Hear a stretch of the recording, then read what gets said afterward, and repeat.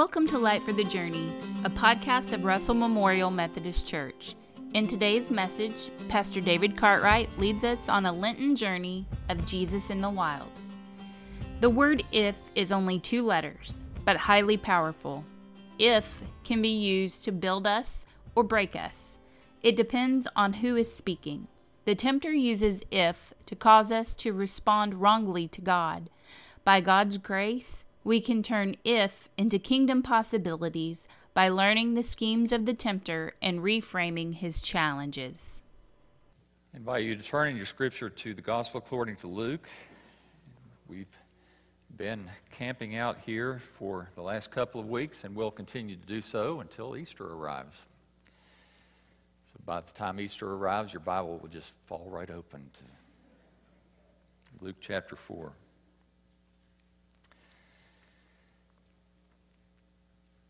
Pray with me.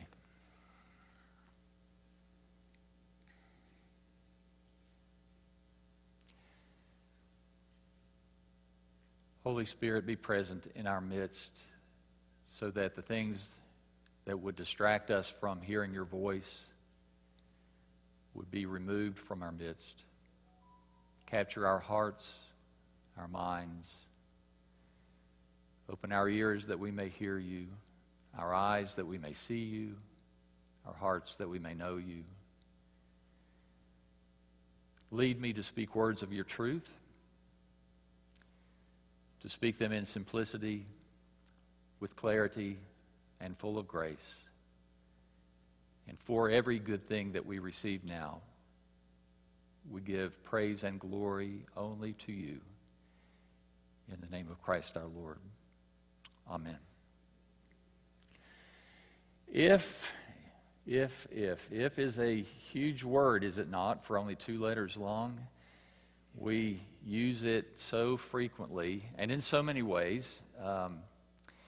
We use it to make provisions for the future. Perhaps in a business meeting you might hear things like, now if we don't put some measures in place, we may be making ourselves liable for some consequences down the road, if. Or just casual provisions, Well, if more people show up, we'll just take a second car and we'll all get there, right? If. Sometimes it's innocuous, but the word if is a powerful tool in the hand, in the arsenal of our spiritual enemy. And he used it against Jesus when Jesus went into the wilderness to be tested before he ever began what we call an earthly ministry. And so what we want to do today is look at those examples of if and plant some seeds in our minds about how the enemy comes against us as well. There's no way that we could do an exhaustive unpacking of all of the ifs that come our way. I have to trust that to your prayerful discernment in the days to come. But I promise you that if comes to all of us, and there are times when the enemy would use it to undo us. Beginning at chapter 4, verse 1. We'll just get a running start at this. Jesus, full of the Holy Spirit, returned from the Jordan, where I would remind you, the voice of God from heaven said at his baptism, "You are my Son, the beloved, with whom I am well pleased." He was led around by the Spirit in the wilderness for 40 days, being tempted by the devil, and he ate nothing during those days, and when they had ended, he became hungry. In verse 3, and the devil said to him, "If you are the Son of God, tell this stone to become bread." One of the ways that if can be used is to move from a truth to an incorrect application of the truth. It's interesting how you can go from something that's true to being off base, and we do that. One of the variances of that is when you start with truth and then get to a conclusion that makes you go back and question the truth that you started with. Case in point, a good example would be Genesis chapter 3. Have y'all heard of these folks in the Bible called Adam and Eve? If you're not familiar with them, just start at the beginning. You'll come across them pretty quickly. Genesis chapter 3 tells us that Adam and Eve were living in paradise in the perfect relationship with God. God had made provision for them to eat of every tree in the garden except for the one known as the tree of the knowledge of good and evil. And God said, don't eat of that tree because in the day that you do, surely you will die. The serpent shows up and says, now is that what God really said? And Eve was pretty clear about it. Eve's in this conversation with the tempter, with the serpent. And, yep, he says, God said we could eat of every tree except that one in the center of the garden. We can't eat of it, can't even touch it. She went so far as to say that, but that's another story. And Satan plants the seed of doubt. Again, Eve was clear about it. Like, that's what he said.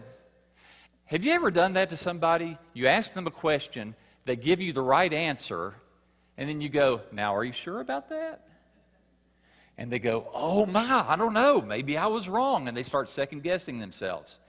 It's exactly what happened to Eve. She was sure about it until the serpent said, now, really? Is that what he said?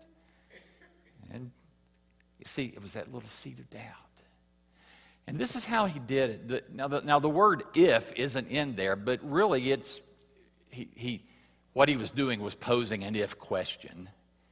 And it would have sounded something like this, the serpent saying to Eve, now, if you are really like the pinnacle of God's creation, and God has this perfect setup for you, doesn't it sound logical that he would let you eat of any tree? Right? I mean, that's logic. That's human reasoning. And Eve started going, well, I don't know. Maybe I got that truth wrong. Well, if you don't know the rest, just go read it. But the end of the story is that's why we're all in this predicament we are with the human condition, because we chose to rebel against God. She started with truth, but the seed of doubt got her to go back from the truth and doubt the truth that she had to begin with. And God still has to work us through things like that, because when it comes to the things of our faith, oftentimes we doubt what God has given to us to be sure of.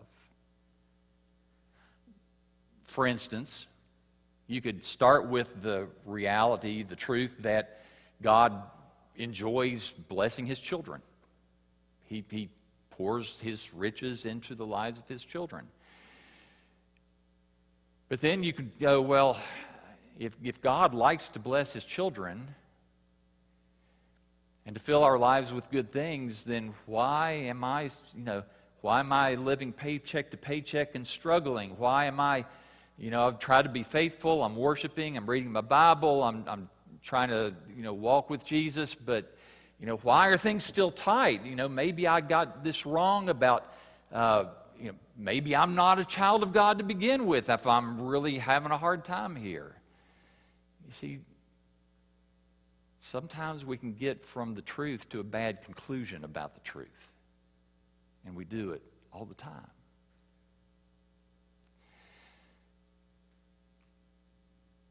Or we can simply take the truth and make a bad application out of it. I would give you I'd give you the whole book of Romans. The book of Romans really is just a sequence of if-then statements. Paul builds his argument about the gospel of Jesus Christ. Look particularly, this will be part of your homework.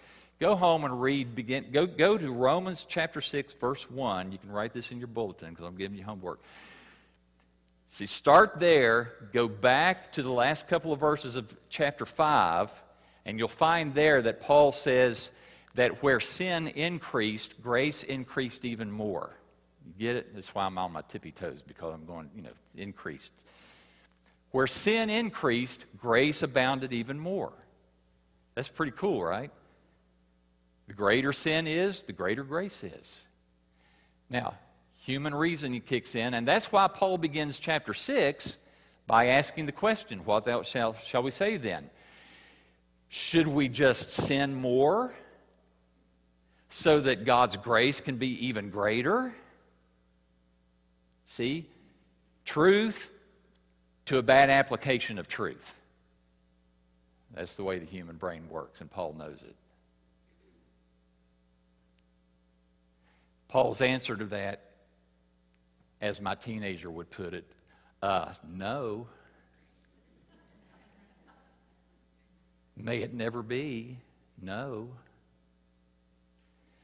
Okay? Satan comes to Jesus and says, well, if you're the Son of God, which he is, okay, truth to bad application, whatever form that is, it's one of the things that if will do to us.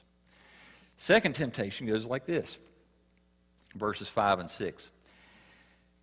Satan led him up and showed Jesus all the kingdoms of the world in a moment of time. And the devil said to him, I will give you all this domain and its glory, for it has been handed over to me, and I give it to whomever I wish. This is kind of like the deal that was better before you made it than after you made it. It exaggerates the benefits and conceals the costs. Have you ever had a deal like that? Like when it was being offered to you, you went, man, this sounds awful good. I mean, you're looking at the fine print, you're going, I really don't see any downside to this, It looks pretty straightforward, everything, and man, what I'm going to get, woo, joy unspeakable. And then you get it.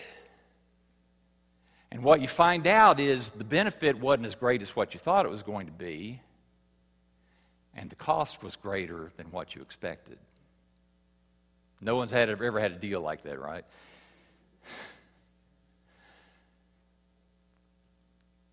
See, this is what Satan is handing over to Jesus. And all this, look at it. It's great. You will have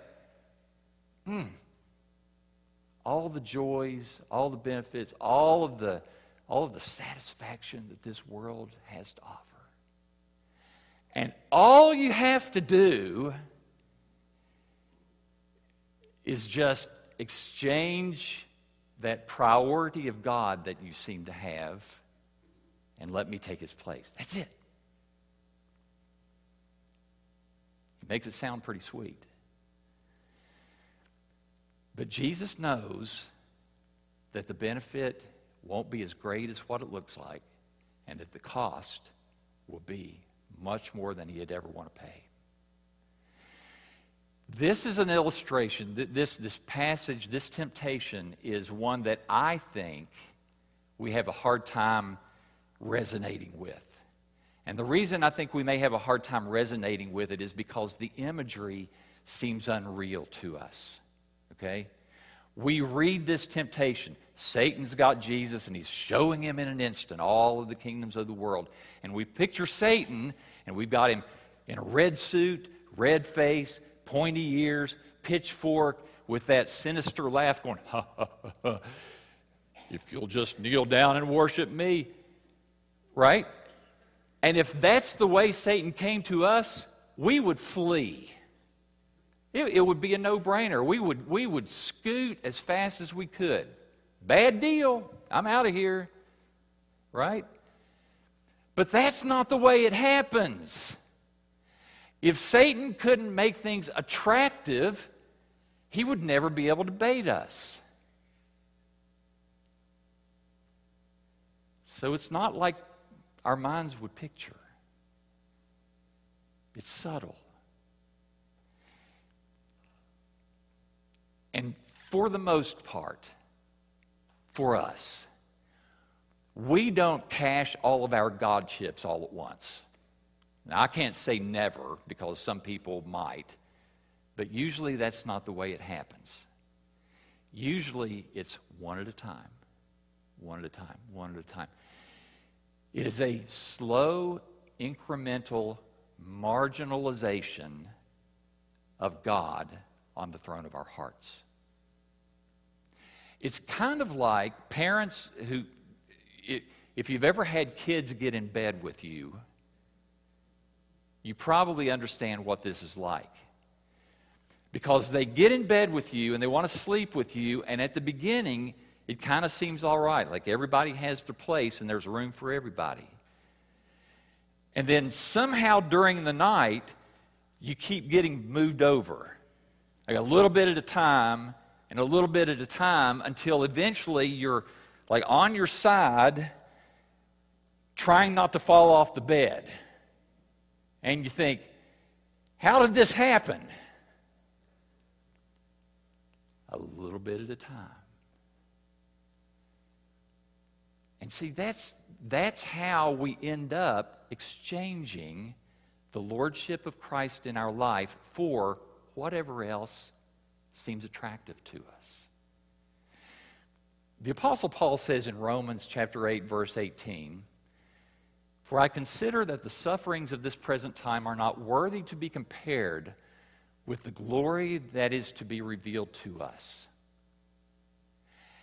And I would say that Scripture upholds something that correlates with it. And just as the sufferings of this present time are not worthy to be compared, neither are the pleasantries of this life worthy to be compared to the glory to be revealed in us. This world looks peachy keen in our eyes. It has so much to offer. Shiny, bells and whistles, everything to attract our hearts and our attentions. There is nothing this world has to offer that can hold a candle to the glory that God has in store for His children. Nothing. When we become enamored and attracted and willing to exchange, just let all Satan is trying to do is just say, just get God to scoot over just a little bit. Just a little bit. And once he gets God to scoot over a little bit, then he gets God to scoot over a little bit more, until we find ourselves that God is so marginalized that He has little, if any, impact in our lives. One little bit at a time, we exchange the glory of God for the glory of the world. And we are fools if we make the deal. Third temptation kind of goes like this. In verses 9 through 11. It says that Satan led Jesus up to Jerusalem, had him stand on the pinnacle of the temple, and said to him, "If you are the Son of God, throw yourself down from here. For it is written, He will command His angels concerning you to guard you, and on their hands they will bear you up, so that you will not strike your foot against a stone." This is a temptation that sets a person's faith against the will of God. Hang on with me for a second. I'll tell you what I mean by that. This is Satan's way of saying, okay, if I can't get you to deny the truth, I mean, if you're going to stick with the truth, maybe I can get you to go against God's design. You can keep the truth, but if I can get you to act outside of God's will, then He can still undermine God's purposes.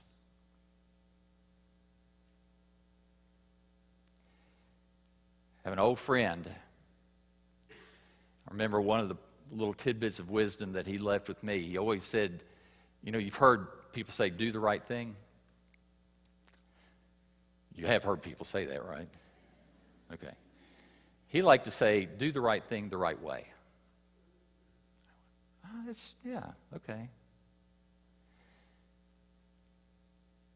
Jesus came not only to do the right thing, God's will, but to do it the way God wanted him to do it.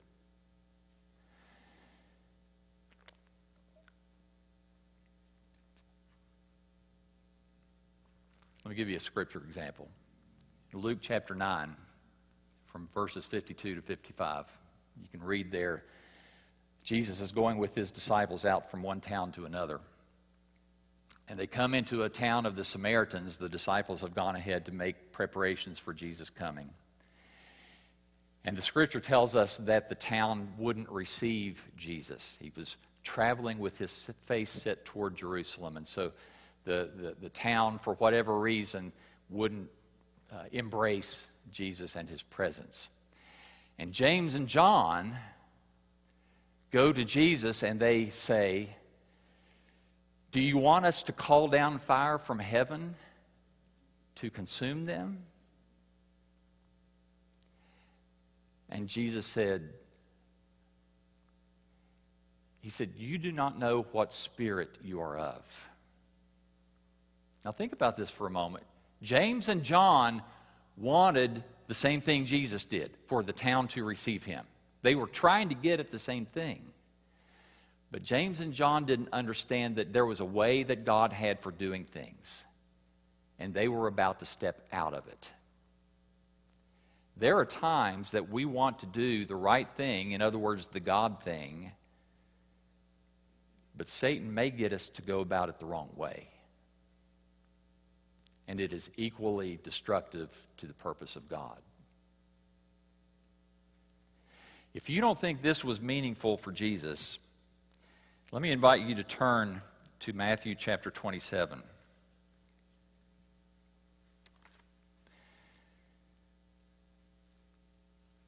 I want to read a few verses there with you. In Matthew chapter 27. And by the way, this came back to a head for Jesus in the Garden of Gethsemane. On the night before he was to be arrested,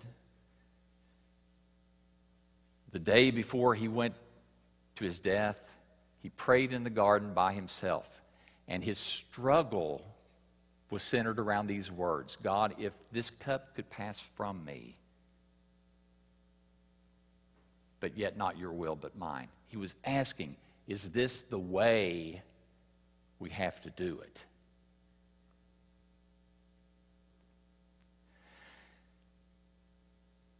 Jesus is on the cross. Let me get reading at verse 38. Matthew chapter 27, beginning at verse 38. At that time there were two robbers who were crucified with him, one on the right and one on the left. And those passing by were hurling abuse at him, wagging their heads and saying, you who are going to destroy the temple and rebuild it in 3 days, save yourself. Pay attention to the wording here. If you are the Son of God, come down from that cross. Now I want you to picture, if you would, you in Jesus' place, right then. You have walked in grace. You have come this far. You have taken abuse. And people have not embraced the reality of who you are. And you're hanging there. And someone says, if you're the Son of God, just come on down from there. You know what my reaction probably would be? Reach down and, all right, we'll show you. You just hang on a second. I'll be right down. Then we'll see, right? But that would not have accomplished what God was doing. You can read a little bit further. Verse 41, in the same way the chief priests also, along with the scribes and elders, were mocking him and saying, he saved others, he cannot save himself. He's the King of Israel. Let him now come down from the cross, and we will believe him. Oh, how tempting that must have been.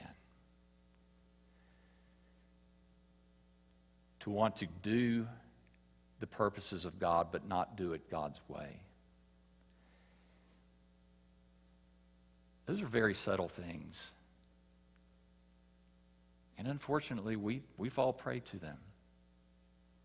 We're convinced that we're doing the right thing, but we end up going about it the wrong way. And we don't accomplish the best for God. Those if statements, oh, there's so many. And they're so powerful when they work against us.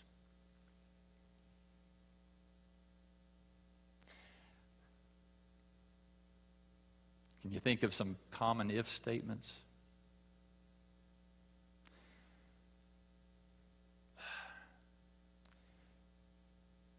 You know, if I'm still dealing with this illness and not getting any better, does that mean there's something lacking in my faith? Or,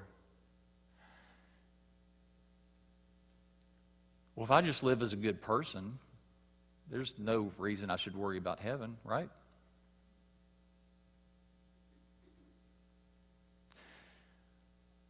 Or,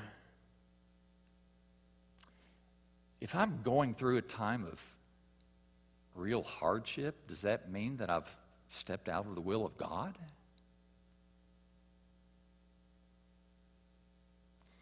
There are just all kinds of if statements.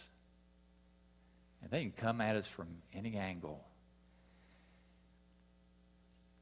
And we really need to be careful about what those statements do to us, because they have the capacity to put doubt in our minds. They have the capacity to direct us from a truth to a bad conclusion of it or a bad application of it. There are so many things that our spiritual enemy can use just through if. And he'll do it. But you know what? God has some if statements of his own.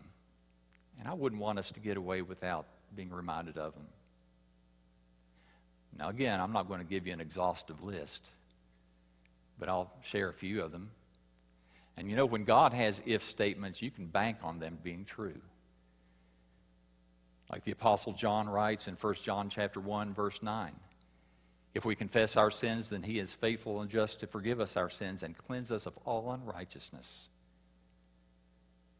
The Apostle Paul writes in Romans 10, verse 9. If you confess Jesus with your mouth and believe in your heart that God raised him from the dead, you will be saved. Or from the mouth of Jesus himself. John chapter 10, verse 9. I am the door. If anyone enters through me, he will be saved and will go in and out and find pasture.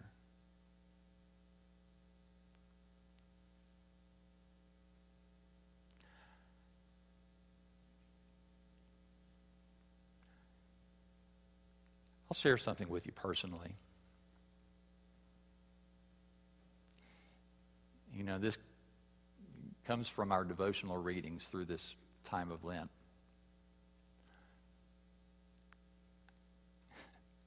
I know what happens when I'm unfaithful.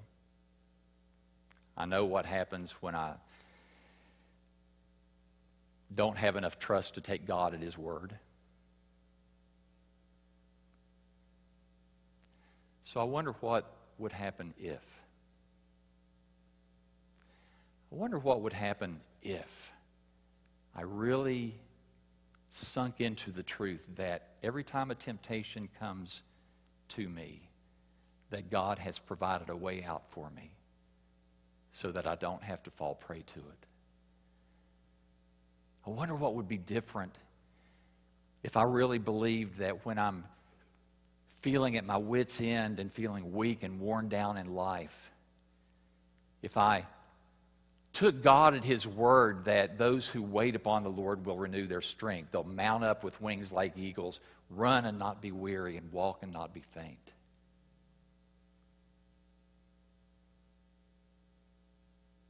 I wonder what would be different if I took God at His word when I'm feeling like I'm in a place of scarcity in life. If I believed what the Apostle Paul wrote in Philippians 4, that my God will supply all of your needs according to His riches in Christ Jesus. I wonder what would be different if I took Jesus at His word when He told His disciples, you know, when people want to bring you in front of them and make you give testimony about me, don't be anxious about what you're going to say, because the Holy Spirit is going to tell you in that moment what you're supposed to speak. What would be different if I believed God and took Him at His word on those things?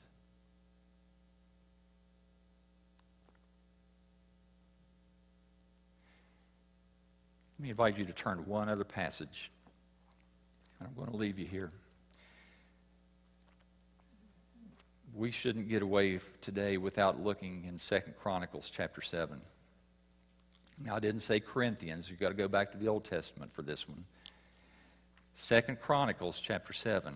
If you can find Kings, you can find Chronicles. Just look a little bit further back.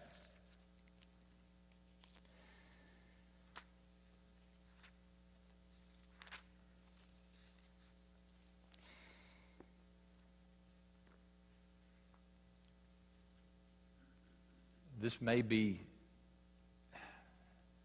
the most powerful if today. If.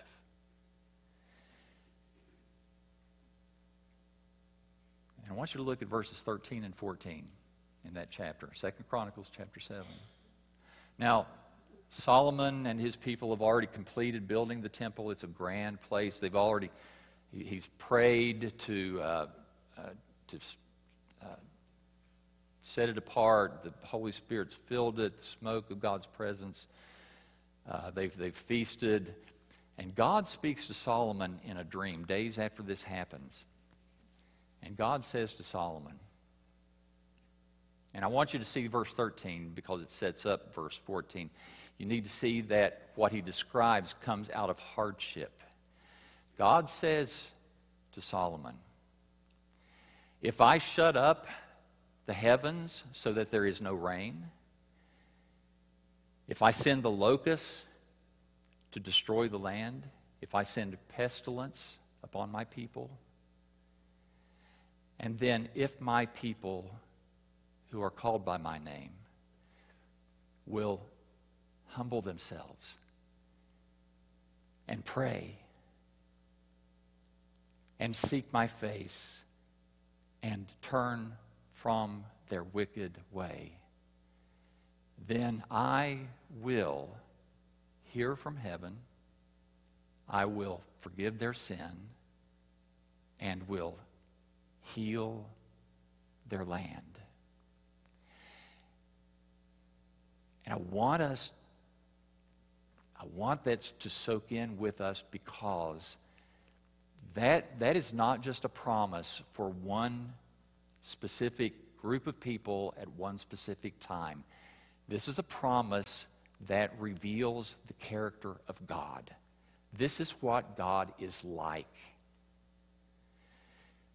When His people of any time and any place realize that there is a need to confront their brokenness and seek God and turn back to Him, God says, I will be faithful. I will hear their prayer. I will forgive their sin. And I will heal their land. And if it was true thousands of years ago for the Hebrew people under Solomon's reign, it is true for the Church of Jesus Christ today.